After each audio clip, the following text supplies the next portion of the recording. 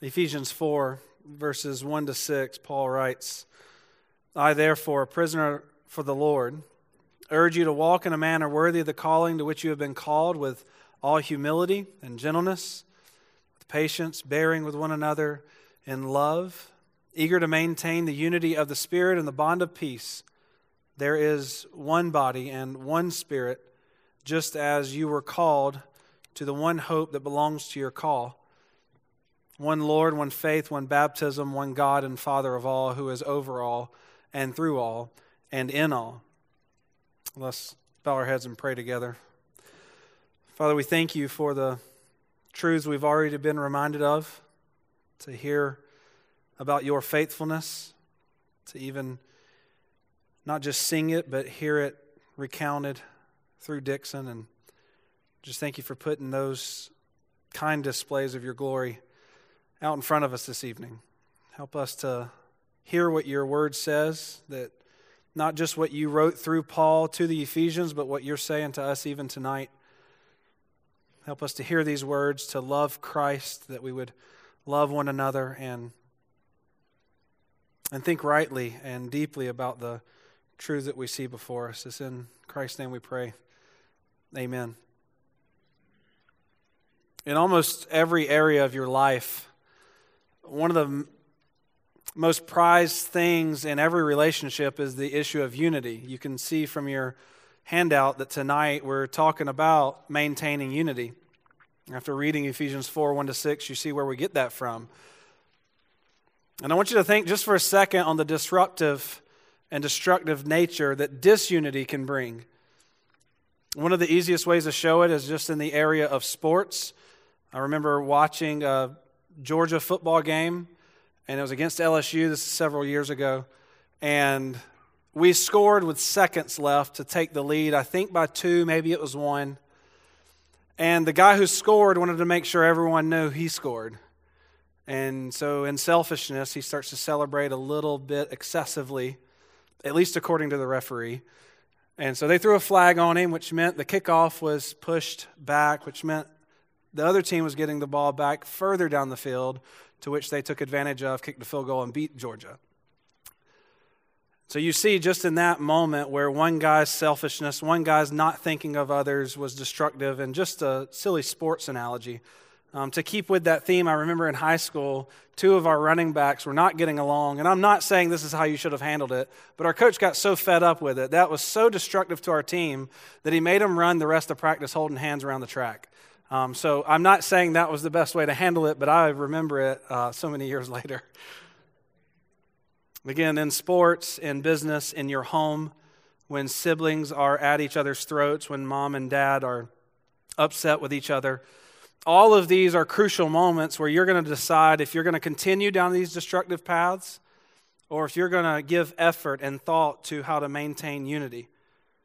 If you're going to pursue the disunity that so easily entangles us and continue to destroy the things that out of the other side of your mouth you're saying you love. Again, as you see these kind of examples, if you think through them in your own life, you know that unity is something that is good and to be pursued. But again, I want to ask you, what is it that makes unity so hard? We could go man to man tonight and everyone would say unity is good, but what makes it so hard to grasp? Why are we so prone to disunity? Not just in politics and sports and families and things like that, but especially in the local church. Even in this church, Flint Hills Bible Church. I love Flint Hills. I'm assuming you guys are like us and you have to fight for unity. It's not something that comes easily or naturally. It's something that you pursue. And so this evening I want to look at Ephesians 4, 1 to 6, not only addressing the need of unity, but especially your role. And again, I'm making the distinction, not just y'all's role, but yours, you. Again, if we went head for head in here and asked everyone, I would assume you would love to see Flint Hills be the most unified church that you can imagine. But oftentimes that means coming to unity through my ideas and my agenda. And if our church isn't going to get on my ideas, whether I'm just a member or a deacon or a pastor, if my agenda is not the one driving us to unity, then I'm going to fight and make sure that my way gets pushed above everyone else's. That's how easy it is to grow in disunity. And so as we walk through the passage tonight, I want to notice not just where unity comes from, not just how we have it as a church, but how we maintain it is especially the focus here. Afterwards, Lord willing, you'll see how you can best promote unity here at Flint Hills. We're going to look at Ephesians 4, 1-6. I've got 3 simple points for you. You're going to see first the walk of unity, then we'll move to the way of unity, and we'll end with the why of unity. So Paul begins in verse 1 with the walk of unity, and he starts off with that word, therefore, showing you that he's bringing his argument to its logical conclusion. Paul has been saying something, and he's saying because of that, therefore, and then we'll get into our text. The therefore is showing you the logical conclusion of chapters 1, 2, and 3 of Ephesians. If you've ever done any sort of study on the book of Ephesians, you know it's one of the easiest books to divide in half. You have Ephesians 1, 2, and 3, where there's literally only one command, and it's the command to remember. That's in chapter 2, verse 11. Outside of that, there are no commands in Ephesians 1, 2, and 3. And then in Ephesians 4, 5, and 6, there's over 40 commands. So it's very easy to divide the book that way. And Paul says, therefore, here, showing you that if Ephesians 1, 2, and 3 is the dirt that you've put in your pot, then 4, 5, and 6 ought to be what grows out of it. One pastor said, if 1, 2, and 3 could put shoes on, it would look like 4, 5, and 6. And seeing this word, therefore, seeing the hinge, the switch that Paul makes, is going to help you deal with at least 2 extremes. In our churches, you're going to have people that are prone to one of these. One extreme is the crowd that says, well, doctrine doesn't matter. Just tell me what to do. I want series on how to be a better parent. I want series on how to budget better. I want series on how to quit cussing. I want series on how to quit getting drunk. I just want to know how to do certain things. Don't bother me with all that doctrinal stuff. Paul's word for therefore here reminds you that Ephesians 1, 2, and 3 is there for a reason. Paul didn't begin Ephesians with chapter 4, verse 1. He doesn't get to chapter 4, verse 1 until he finishes 1, 2, and 3. Again, there are people who don't want to dive deep and study. They don't want their intellect challenged or increased. They want to just get to the practical nature of things. And Ephesians reminds you, you've got to get through 1, 2, and 3 to even get to that practical stuff. That's one extreme. The other extreme is for the people who say doctrine is all that matters. And I'll remind you that Ephesians is 6 chapters, not 3. Paul wrote Ephesians 1, 2, and 3, and then he says, therefore, and he doesn't say, therefore, rest. Therefore, just take it easy. Paul expects a different reaction to 1, 2, and 3 than, well, that's cool. Paul says, therefore, and he enters into 3 chapters where he's going to give you over 40 imperatives, 40 commands. So the first extreme says doctrine doesn't matter, and you need to realize that Ephesians starts with 1, 2, and 3, not 4. And the other extreme says doctrine is all that matters, and you need to realize that chapter 3 is not the end, 4, 5, and 6 are there. And so Paul says, therefore, as a prisoner for the Lord, I'm urging you to walk in a worthy way. Paul is saying, follow what I've been doing. I've been walking in the worthy way, and it's wound me up in prison, and I'm still telling you it's worth it. Paul is in prison because he has been walking in accordance with what 1, 2, and 3 produces. In fact, it was an Ephesian Gentile that helped land Paul in prison. If you remember the story from Acts where they thought that Paul took that Ephesian Gentile into the holy place where Gentiles weren't allowed, and it was that accusation that ended up getting Paul arrested. And so as someone who has walked this way and is suffering for it, he still, while suffering for it, says, walk this way. Paul tells them to walk in a worthy way. Again, look at verse 1. He says, I, therefore, a prisoner for the Lord, urge you to walk in a manner worthy of the calling to which you have been called. Now, obviously, when Paul says walk in a worthy manner, he's not saying go earn what God's given you. I say obviously because in chapter 2, he's already made it clear that we are saved by grace through faith. Paul doesn't forget he wrote that, and then in chapter 4 say, God saved you, now go show how smart he was to do that. In other words, when Paul says walk in a worthy way, he's not saying walk in a way that shows you deserve God's grace.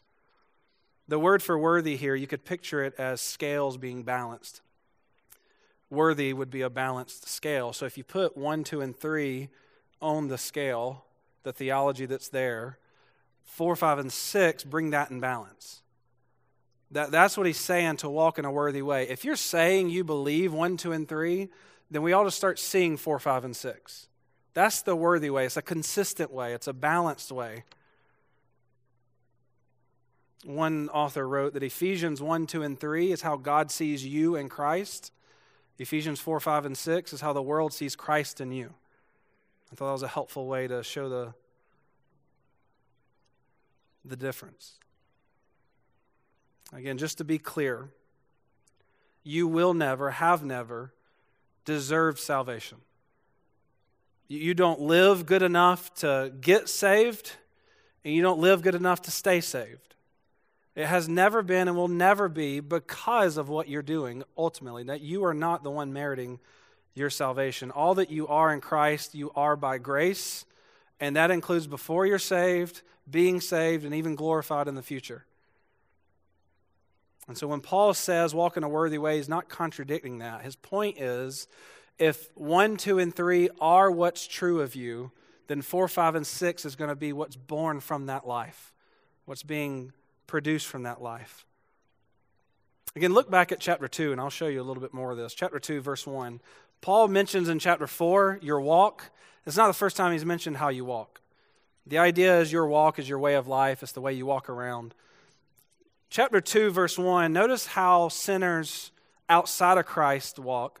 He says, and you were dead in the trespasses and sins in which you once walked, following the course of this world, following the prince of the power of the air, the spirit that is now at work in the sons of disobedience, among whom we all once lived in the passions of our flesh, carrying out the desires of the body and of the mind, and were by nature children of wrath like the rest of mankind. Paul's saying your lifestyle before Christ was one that was, you were in the flesh, you were of the devil and of the world.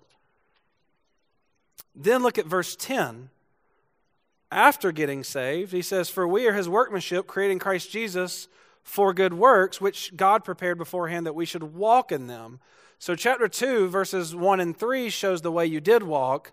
Verse 10 shows the way you walk now as a believer. And so you ask, well, what happened in between that made that change? Look back at verse 4. But God, being rich in mercy, because of the great love with which he loved us, even when we were dead in our trespasses, here's the change, made us alive together with Christ. By grace you've been saved. The reason that you went from walking this way to walking that way is because God gave you life. He made you come alive. This is what Paul refers to in Ephesians 4:1 of the manner of calling that you have. The way that Paul uses the word calling is most often what we often call the word born again or regeneration. He raised you from the dead. Again, just pause for a second and personalize that. We heard Dixon do that earlier. But think about it. If you're a Christian, you individually, you personally, you were dead. That includes Dixon, like we heard. My father-in-law, as great as he is, he was a dead sinner at one point. The pastor you love so much, Dave, he was a dead sinner. And at some point in time, God, out of his grace, gave them life. And that's true of every single one of us who are Christians. God not just gave Christians life, he gave you life, you. It's not a generic calling that is sometimes referenced in Scripture, that is there. This is not the call that goes out to dinner and whoever comes to the table comes and other people don't come, or RSVP for a wedding. You know not everyone's going to say yes. This calling here is one that is specifically referencing when God made you alive in Christ. And Paul's saying for those who've received this call, there is a consistent way to walk with that. There's a response to that that's more than appreciation. And so it is the walk of unity that we see in verse 1. Go back to chapter 4, look at verses 2 and 3, and we'll see the way of unity. If you're going to walk this way, you got to ask, well, what is that way? And the way of unity is laid out in verses 2 and 3. And Paul begins with, he says, with all humility. To walk in a worthy way starts off with walking with all humility. In that culture, and not too different from ours, humility was one of the last things people wanted to pursue. The people of their day, a lot like ours, thought that humility would be something that has to be avoided. They pursued things like Paul lists in Philippians 2:3. Just listen. Philippians 2:3, Paul tells you what the opposite of humility is. He says, do nothing from selfish ambition or conceit, but in humility count others more significant than yourselves. So you can learn a lot there. In humility, count others more significant. Well, pride would be me counting myself as more significant. Pride would be me doing things in selfish ambition and conceit. Pride would be me pushing myself and my agenda at the cost of other people. In verse 4 of Philippians 2, Paul adds that humility is also the opposite of looking to your own needs, because he says don't look to your own needs only, but to those of other people. Again, to promote unity in the Philippian church, Paul tied the example of humility to the best example there is, to Christ. That deep section of Christ that goes from eternity past through the incarnation and crucifixion and resurrection to eternity future, that passage that is so deep about Christ is there so the Philippians would grow in humility. And so Paul gives them that example in Philippians, and he talks about that humility here in Ephesians 4. And that is why humility has been and will always be a key Christian virtue, because our Lord is the King of humility. We value what the world rejects because we love the Savior that the world rejects. And how could we not walk in humility? I hate to keep referencing Dixon, but that was a great job. How do you reflect on a testimony like that? I'm assuming your experience was, man, I'm so prideful. I look back at what the Lord's done on me. I don't deserve any of this. And if you would reflect on, and just collectively, if we would reflect on our own testimonies, it would rightly humble us the way that Paul's talking about here. He talks about you were called, and the person who understands that God gave them life when they were dead, the first thing that we're seeing in Ephesians 4 is you walk with all humility. Again, lacking humility is possibly what keeps you from growing in Christ more than you are. Again, do you struggle with humility? If you say no, I would say yes, you do. If you say yes, I go, obviously, you struggle with humility. And one of the ties here is you're walking in humility as one who's been called. Reflect on God's calling on your life. Reflect, and I don't mean calling to do certain things as a Christian. That's not the way the word is being used here. I mean your calling to be a Christian. Reflect on that if you're struggling with your humility. Let those truths sink in. Just reflect on Ephesians 1, 2, and 3. In calling you to life, God gave life to a dead sinner. He purchased you with his son's blood. He made you an inheritance and gave you an inheritance. Even after doing all of this, you still sin against him, and he promises never to abandon you. There's no way that we can think on that in any amount of sobriety and be anything but humbled.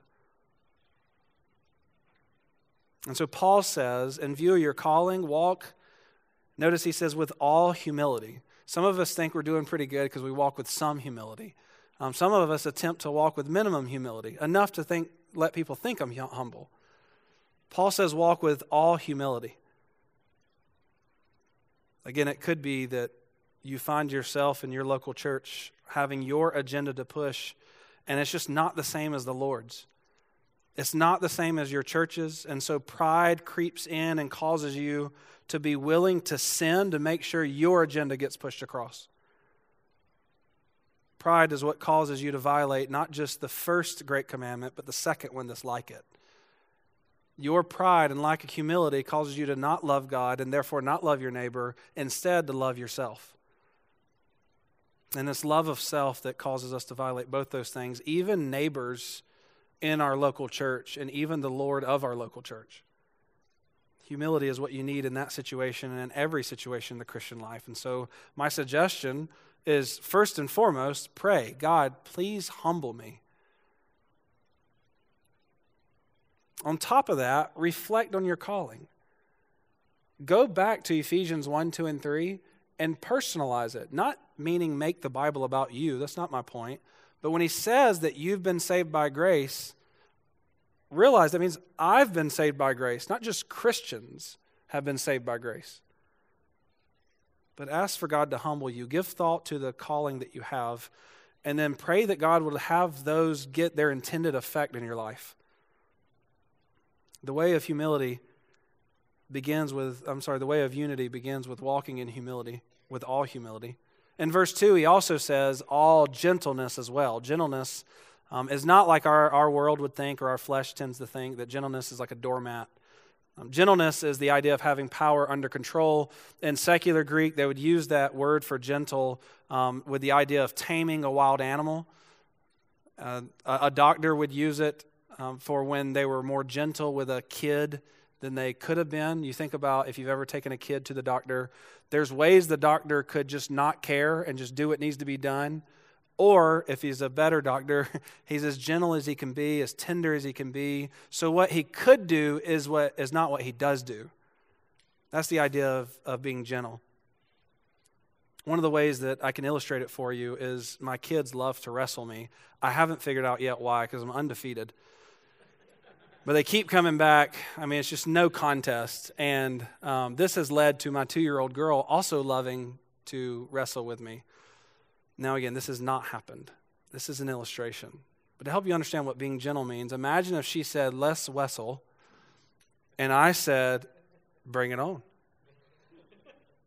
And I grab her by her legs, toss her across the room. I go over there and I belly flop on her. I mean, just imagine if I just went all out. You go, well, you can do that. I would suggest not doing that, right? That's not good for her. It's not going to be good for you being in jail. It's not good for your marriage. In no way, shape, or form is what you could do good for anyone. The weirder the illustrations, the more they stick. Have you ever noticed that? I hope you'll never forget that. Me belly flopping on a 2-year-old girl. That's the way that I want you to think about gentleness. The amount of force you could put is not the amount of force you put. The toughness you could approach this person with is not the toughness with which you approach them. Think of Galatians 6:1, where Paul writes, "Brothers, if anyone is caught in any transgression, you who are spiritual should restore him in a spirit of gentleness." When you have a brother who has sinned, Paul tells you to go to them, but be careful to use only the force that's necessary. Like humility, we also have a perfect illustration of gentleness in Christ. I mean, just consider for a second, when you read the Gospels, the fact that he was sinned against so much and never zapped anybody. I mean, he had disciples saying, "Let's call fire down." And he says, "No."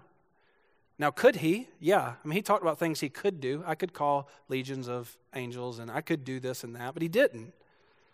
I think about, especially when I think of my kids, I think about how often Jesus repeated himself and never let them know he was having to repeat himself. I mean, think of how gentle he was and just all the little ways that we are so prone to get aggravated and short-sighted with people. You think about just the passion of Christ, his suffering. Think of all the ways that he suffered, and never once did he respond like he could have. We watch them doing that to him and we go, "Do you guys know who you're messing with?" And never once does Jesus respond like he could have to them. That is gentleness. And again, I want you to think through, Paul's intention here is to apply this to your local church. Think through yourself and your local church here and ask yourself, have I been as gentle with the fellow members of Flint Hills Bible Church as Jesus has been with me? Again, do you struggle with that? Go back and think about your calling. Did God respond to you the way that he could have? Or did he respond with gentleness? So again, push forward, not just to walk with some gentleness, not just to walk with minimum gentleness, but with all gentleness. Give thought to the ways and times that you've been more harsh with people than you needed to be. And beg God, please change this part of me from the inside out. Consider the gentleness of Christ, not just in general, but towards you. Lord, I am thankful that you did that to save me, but I also want to follow that example. So the way of unity is walking in humility and gentleness, but Paul also says it's with patience. Again, the easiest way I can picture this for you, the one that stuck with me, is the idea of patience is the idea of a long fuse. It was about 5 years ago. Some of y'all will know the guy from our church. I won't mention him since I think it's on Facebook, so I won't mention his name. But it was about 5 years ago. It was 4th of July. He loved to have people over to his house and fireworks. Well, he had one of those giant pieces of firework that comes with the little stubby fuse that you're supposed to add a fuse to, but he didn't get the memo. And so he's standing over it and lights it, and it immediately blows up in his face. The problem wasn't he lit it. The problem was the fuse wasn't long enough. That's the way that I see this idea of patience. The problem is not the people around you that are little sparklers and light you on fire. That's not the problem. The problem is your fuse was so short you blew up. And Paul's saying that if you want to walk in a worthy way with unity, you're going to have to take that fuse and it's your job to lengthen it. Because as long as you are around unglorified saints, I promise you, your fuse is going to get lit. That's one guarantee I can make you at a local church.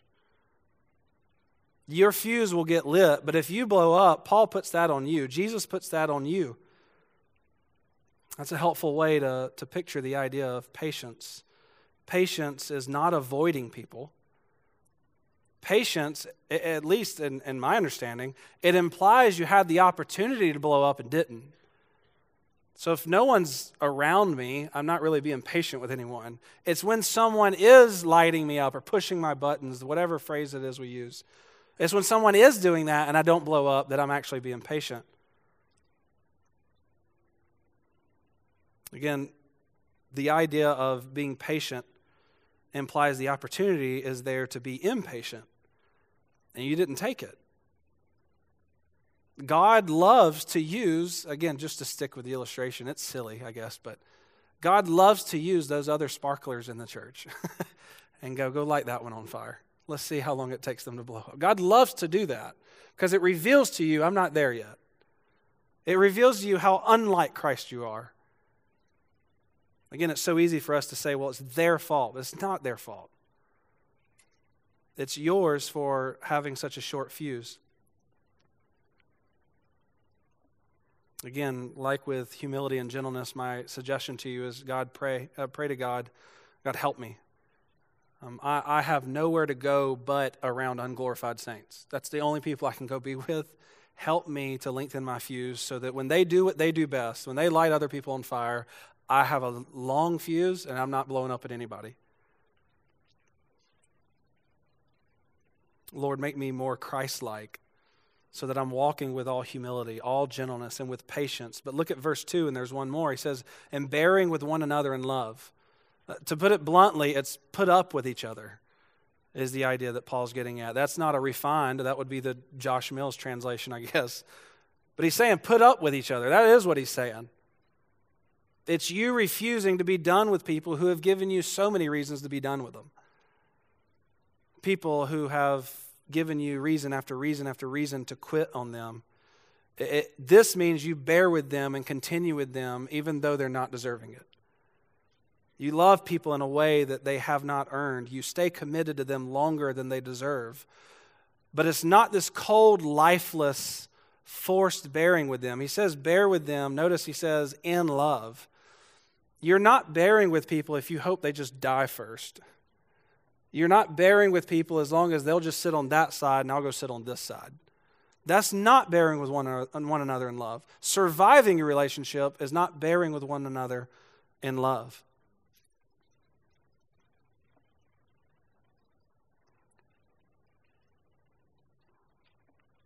Again, if you're bearing with someone like this, you are displaying what Christ has done with every single one of us. I mean, again, consider just your whole existence. From conception, you were a sinner. Your whole existence was more than enough reason for God to abandon you. Instead, he was patient with you while you were an unbeliever. He came to you and saved you. And as I said earlier, consider just as a Christian, you can't even calculate how many times you've sinned against him. And yet Jesus still says, I'll never leave you or forsake you. I think about the Gospels, where one of the most moving parts for me, spending 4 years in Matthew, Jesus tells Peter and the disciples how they're going to scatter and abandon him at his worst moment. I mean, Jesus is battered and bruised, and he's bleeding, and Peter locks eyes with him as he abandons him, and Jesus has already made plans to meet up with him again. It's like, I haven't shown that kind of bearing with the people in my life. But Jesus did, and the reason he did is because he was so gentle and humble with people. Jesus didn't respond to people like they always deserved. And again, you got to apply this, like Ephesians 4 says, in your local church. Think of the times where people rub you the wrong way, they light your fuse, they poke your buttons, they're difficult, they give you enough reasons to be done with them. Think of times where people in your local church are actually wrong, and they actually did something wrong to you. Still, this is calling you to walk in humility and be gentle with them and bear with them, to be patient with them. So in order to work on these things, again, just keep going back and reflecting on your calling in Christ. When you are rightly thinking on that and how God has not for 1 second treated you the way you deserve. He's not for 1 second abandoned you because you deserved it. When you consider those things, it helps produce these ideas, and all of this is, in verse 3, your way of being eager to keep the unity and the bond of peace. This is the last way of unity that Paul mentions in verse 3. And Paul's saying that you're eager to do this kind of work. That the idea is you're in a hurry to get this done. As in, like right now, tonight, I'm going to be eager, diligent to pursue the unity and to maintain the unity that's been provided to us in the Spirit. Again, he tells you to maintain it, or some versions say keep it. He does not tell you to create it.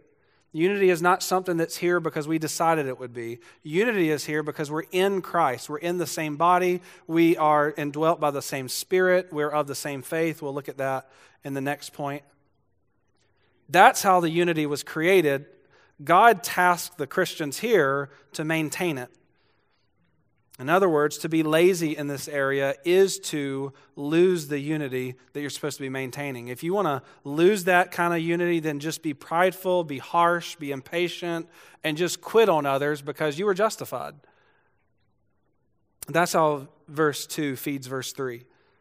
Your church's unity does not depend on your agenda. It doesn't depend on social projects that we all agree on. It doesn't require everyone to like the same things, as if you have to cheer for the same team, like the same food, wear the same clothes, listen to the same music. None of those are the concern here in Ephesians 4. You can have different genders, nationalities, ages, personalities, styles, and still have thriving unity. That's possible as long as you have humility, gentleness, patience, endurance, and eagerness to maintain it. That's the way of unity. Paul tells you to walk in unity, he tells you the way of unity, and lastly, he tells you the why of unity. And it's here that Paul gets more into why you are unified. And he doesn't list a whole lot of subjective experiences that some have had and some haven't. He lists objective truths that are true of every Christian, no matter how mature or immature you are, no matter how long you've been saved or how short you've been saved. If you're a Christian, all of these are true in verses 4 to 6. Paul begins by saying that there's one body referring to the body of Christ, the church. Paul's reminding them that you are unified and you're supposed to walk in unity because you're in the same body of Christ. Again, we experience this church locally. We have local churches that we live in, we exist in, that's where we experience it. But anyone who's in Christ is part of this universal, invisible, unassembled church is the idea. All who are in Christ are members of Christ's body, making you members of each other. Disunity makes it seem like you're in a different body. Do you have a different head? Do you have a different arm? Why would my arm fight against my arm? And that's what disunity shows. It contradicts the idea of having one body. And Paul says, you have one, or there is one body, just like there's one spirit. Again, when someone's born again, they're born again, placed in the body of Christ, and they receive God's Spirit, the same Spirit that everyone else in the body of Christ receives. You don't receive part of God's Spirit. You don't receive some of God's Spirit as if that was even possible. You receive Him. You receive God's Spirit. And again, that's true for everyone in Christ. Romans 8 says if you don't have God's Spirit, you don't have God. We all have the same Spirit because there is one Spirit. The Holy Spirit is not for some Christians who are more mature than others. The Holy Spirit is in every single Christian. And that's what produces the immediate unity that we're talking about. Paul connects the reality of unity to the idea that there's one body and there's one Spirit. That Spirit is who is producing this unity. And he goes on to say that it's connected to the one hope that we have from the calling. Again, the idea that all Christians have the same hope. Hope is the idea of a future-facing faith. So there's some things God has promised that He's already done, and we trust that those have happened. There's some things that God has promised that He hasn't done yet, and we trust those are going to happen. When we're talking about the future things that aren't done yet, that's called hope. When we're talking about the things that already have happened, that's just what we normally refer to as faith or trust. They're both dealing with trusting God's promises. Some are in the future. And for a Christian, we all have the same promises coming our way. Biblically, this hope includes a lot of the ideas of being away from sin, both internally and externally, being with all believers of all time. The older you get, the more people are in heaven that you know, and you can't wait to see them again. Most of all, it includes the idea of being with Jesus, that He would actually return and literally come back to earth, and we'll be on His side. We'll be with Him. These are all the things that we look forward to. These are all the things that give us the same hope. And when you're disunified, when you're not walking in humility and gentleness and so, it's like you have two different bodies, you have two different spirits, and do you have two different hopes? Is there something you're waiting on that this person's not? And this is the idea that Paul seems to be getting at.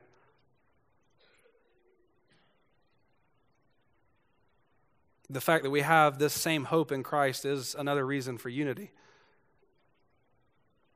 He adds in verse 5, notice one body, one Spirit, one hope. Verse 5, one Lord.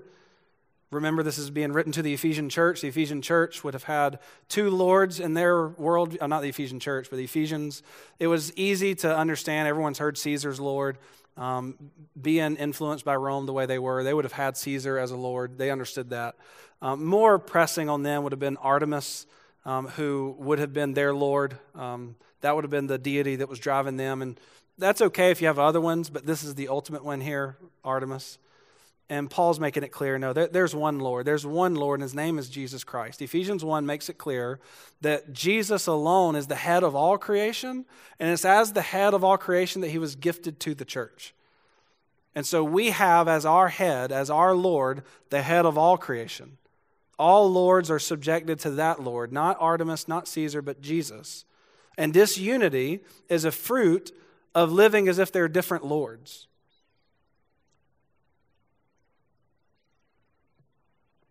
Again, these are reasons, these are realities that lay behind our call to unity that Paul gives us. Unity comes from knowing and reflecting that we all have one Lord. He goes on to say, and one faith, most likely referring not your personal faith, not the faith you exercise to be justified, but the faith that Paul tells Timothy, and in later days people will depart from the faith. Jude talks about contending or defending the faith. It's that faith that he's talking about here. It's this body of teaching, because you can't love the Lord that you don't listen to. Jesus says this in Luke 6:46. He says, why do you call me Lord, Lord, and not do what I tell you? Having one Lord who is Jesus means you listen to that one Lord, and that produces the faith that we all have in common. That is where our unity is found. Our unity is a reality because we have one body, one spirit, one hope, one Lord, one faith, one baptism in verse 5. When we get to this idea of baptism, I grew up in a church that taught you had to be baptized to be saved. They taught baptismal regeneration. And so I learned early on that people would ask questions here. That's not true, by the way. That's not a correct way to take baptism. But I learned early on that people will come to this verse and they'll go, do you think Paul's talking about spirit baptism or water baptism there? And I should say, yes, I do. I don't think the division we're making is one that they would have made. Now, there is a division to be made. The substance is the spirit baptism. But the way we see that is through your water baptism. You don't get the Holy Spirit through water baptism, but we have no idea that these realities that are invisible are yours until we see it happen in the waters. The sign of the blessing that you have in the Spirit is seen in the waters of baptism. Again, make sure you don't hear me saying you receive any of these blessings in the baptism, but you show them. What the new covenant promises, you receive in Christ and you show in your baptism. The Lord Jesus Christ delegated his authority to his church. And when someone approaches a church and declares, hey, those new covenant blessings, those Christian blessings, those are mine. The church comes alongside that person and says, on behalf of Jesus, yes, they are. That's what happens in baptism. And Paul says that baptism, received and given, represents a unity that's ruined when you are proud, impatient, harsh, short-fused, and lazy in pursuing unity. When you're baptized, you're saying that you are one with Christ and his people are saying you are one with Christ and us, and then we live a disunified life? Again, unity is the reality that we face in the church because we have one body, one spirit, one Lord, one faith, one baptism. And lastly, Paul says, one God and Father of us all. That's the one that I really want to sink in for you because that's the easiest one for us to understand and illustrate. When you're working on disunity in your church, when you're not pursuing unity, just ask, do we have different gods? Are you serving a different God than me? Is there some reason that we're not unified? Because in Christ, we are all adopted as sons of God. We have God as our Father, which means now his people are our siblings. And if you've grown up in any sort of family, I hear the term, dysfunctional family, and it's like, that's a family. That is a family. They're dysfunctional. They're full of sinners. That's just the way it is. And we keep making more sinners, and they keep making families dysfunctional. Just imagine for a second if my oldest son, Haddon, he's 9. Imagine if he came home one day and he said, Dad, I've been thinking a lot about this Bible stuff. I think I'm going to go buy me a CSB. I go, get out. We can't. We are not in the same family if you're going to have a different Bible translation than me. This is not okay. I use the ESV. I like the LSB. CSB is off the table. Get out of my house. This past summer, we painted our house.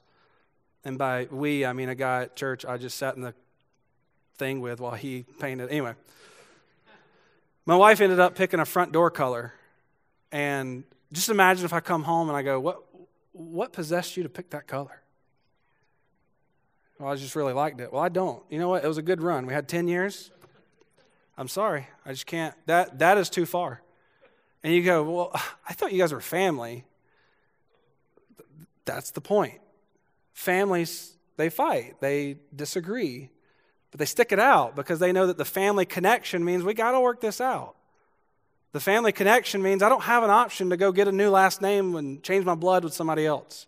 We are a family, and when we have a disagreement, we're going to let that family connection be what causes us to fight for unity, not fight each other and split apart. Again, Paul's point here is if God is your father, then these Christians are your family as well, your siblings. Disagreements and disappointments, arguments, they're going to happen, but they shouldn't end your family ties. Families work it out. Families stick it out. Families know that their connections mean it's worth working out. And so again, I want to ask you, do you view the relationships that you have at Flint Hills Bible Church, assuming this is your church, Do you view those relationships as real family relationships? Do people see the way that you prioritize and are committed to Flint Hills Bible Church? And do they see that, man, that person is really committed to those people? That person will not let little petty things cause the relationship to dissolve and go away.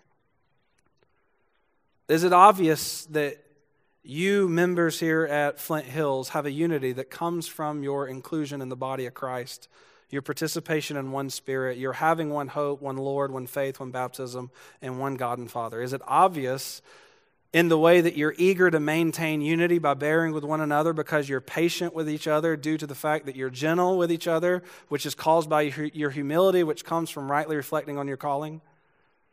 Because that's the way that Paul's arguing here. He wants you to know that you, and again, I mean you, are either working towards unity, laboring and maintaining unity, or you're fighting against it. You're not pursuing holiness, you're being spiritually lazy, you're gossiping, slandering, lying, prideful, quick-tempered, short-fused, to go back to the illustration. You're done, you're refusing to put up with anyone else's crud in church. You're treating others differently than how you want God to treat you. Again, I want to make it clear, it's not, and I'm not convinced there's been a time, it's not your differences that are going to cause a problem. This unity comes down to how you handle those differences. Because I could find someone that you love more than life itself, and I could find differences you have with them. I could look at your spouse and find ways y'all disagree. I could look at your mama and find ways that you disagree with mama. And it's still mama. Again, take the person you love the most and realize, well, because I love them that way, we don't let those disagreements and divisions cause us to be disunified. That's the love and commitment you have to God and His people. It was John Flavel who said, "At peace with the Father, but at war with His children, it cannot be, may it never be." The idea of Ephesians 4 is, Lord willing, through God's word here, that we would first and foremost just consider the calling. Consider God's kindness to us dead sinners who were rebellious to Him. Consider that kindness of God. To think of how infinitely good God has been to you, so that rightly humbles you, so that then your walk is done in a worthy way. You're humble and gentle, patient with your neighbor, and not just your generic neighbor, which you should be, but especially your neighbor in the same pew. I know you have chairs here, but the neighbor here at Flint Hills Bible Church. That's how the blessings of Ephesians 1, 2, and 3 are intended to show up in your life. Hey, you know when we read 1, 2, and 3, that's true of me. I love those. Well, then 4, 5, and 6 is the way that you're supposed to be growing those things out. And again, for this tall order, we need grace. And so I want to end our time just as far as the lesson goes by asking the Lord to help us. So please bow your heads with me as I pray. Father, we thank you for these reminders. We keep coming back to the idea that you've just been infinitely good to us. With our limited understanding, with our limited knowledge, we can think of so many ways that we've sinned against you, offended you. We've given you numerous reasons to be done with us, and yet you have committed to loving us. Think about the promise that Jesus gave, that anyone who comes to Him, He would in no way cast out. Thank you for not only receiving us, but keeping us. Thank you so much for the way that kind of thinking humbles us. Use the reality of our calling in Christ to cause us to walk in humility and with gentleness, with patience, that we would bear with each other, that we would be eager to maintain the unity that comes because of the unity of the faith that we have.